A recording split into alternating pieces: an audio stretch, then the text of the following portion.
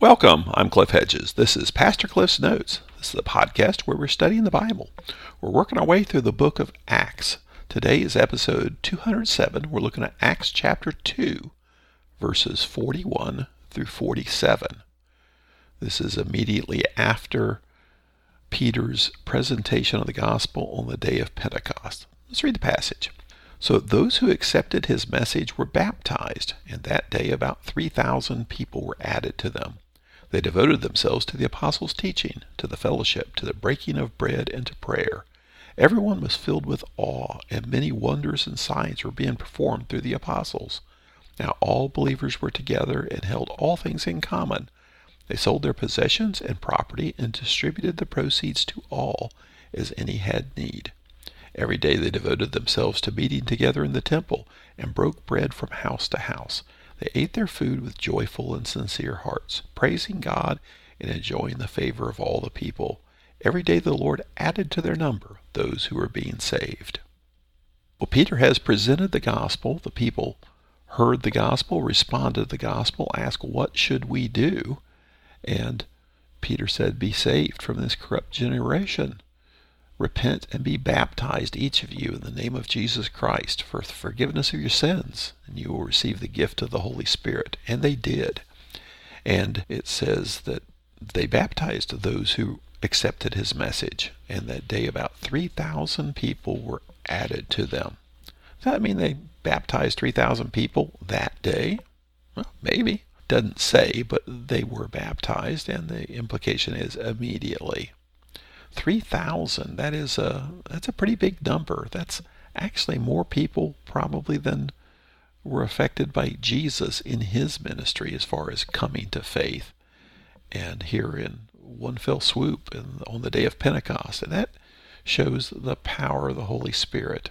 What we do is nothing apart from the power of the Holy Spirit. But Peter preaches this message and 3,000 people come to faith. And there's a description of what life of the early Christians looked like. Verse 42, they devoted themselves to the apostles' teaching, to the fellowship, to the breaking of bread, and to prayer. These four things, and they're just described in this one sentence, that these initial Christians, this group, they devoted themselves to the apostles' teaching. That is, to the truth of the gospel, to the stories of Jesus. For us, that would be devoting ourselves to the Bible, to the fellowship. Now, this is describing the community that they had with one another. They devoted themselves to this community. That is, they devoted themselves to one another. It says they devoted themselves to the breaking of bread.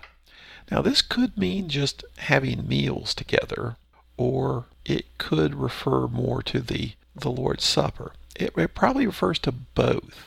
The actual breaking of bread would be an odd way of just describing they had meals together. So they probably did have a meal together, and part of that was observing the Lord's Supper. Now, did they all eat together? I don't see how they could have. 3,000 people aren't going to fit in anybody's house. It refers a little later down in verse 46. We'll see a little more clarity on that. And they devoted themselves to prayer. And again, this is a pretty generic term. We know they were still observing the Jewish customs, and they probably went to the temple for prayer and were very devout in following the Jewish customs of prayer. So verse 43, everyone was filled with awe, and many wonders and signs were being performed through the apostles. Now, is this referring to the Christians or the people in the community? It says everyone.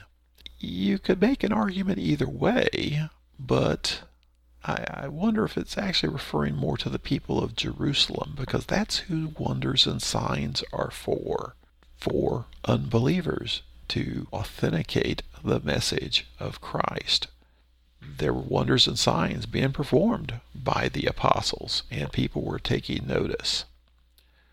Now, verse 44 seems like more of an amplification from verse 42. It says, now all the believers were together and held all things in common.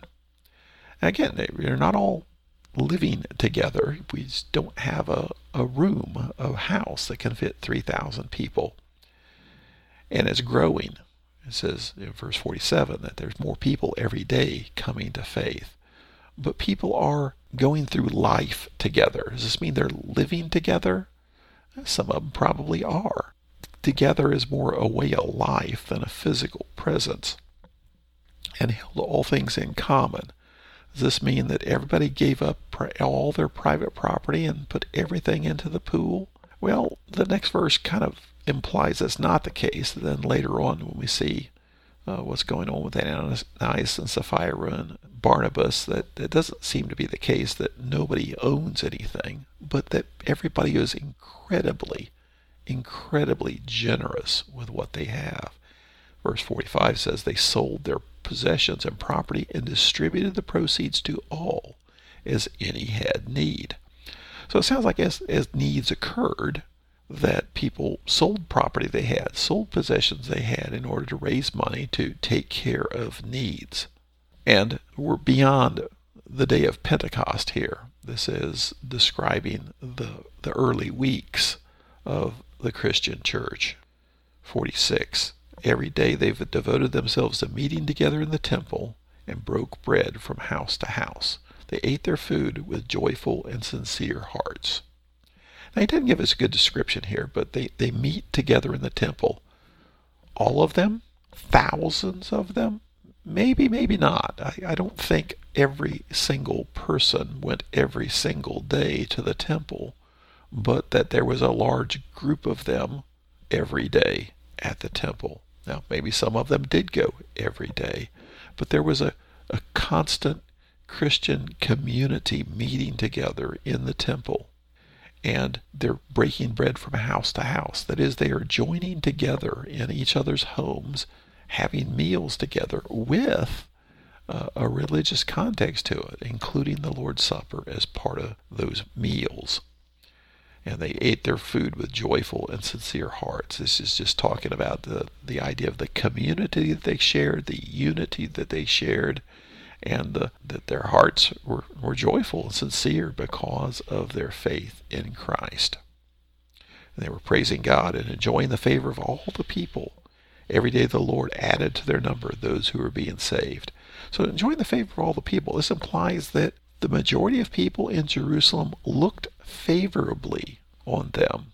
Now this will change as the religious leaders start to take notice of them. But initially, people are looking in favor. And what's not to like? Well, what's not to like about a group of people who are just so happy and positive and loving and caring, mutual care for one another? Jesus said, by your love for one another, that's how people know you're my disciples. So we see this description of the early church, of just this incredible community, incredible unity, incredible generosity, incredible hunger for the Word of God, and incredible devotion to the Lord, devotion to one another. Now, we're not given a timeline on any of this, so we started on verse 41, the day of Pentecost, those who accepted his message. Were they baptized that day? Don't know. Then it was a description of, and this is what ensued then in the days following, in the weeks following. They became this group of people who had this incredible tight-knit community. And then we'll see how it starts to play out as they interact with the religious leaders next time. So thanks for joining me. Join me again next time as we continue working through the book of Acts.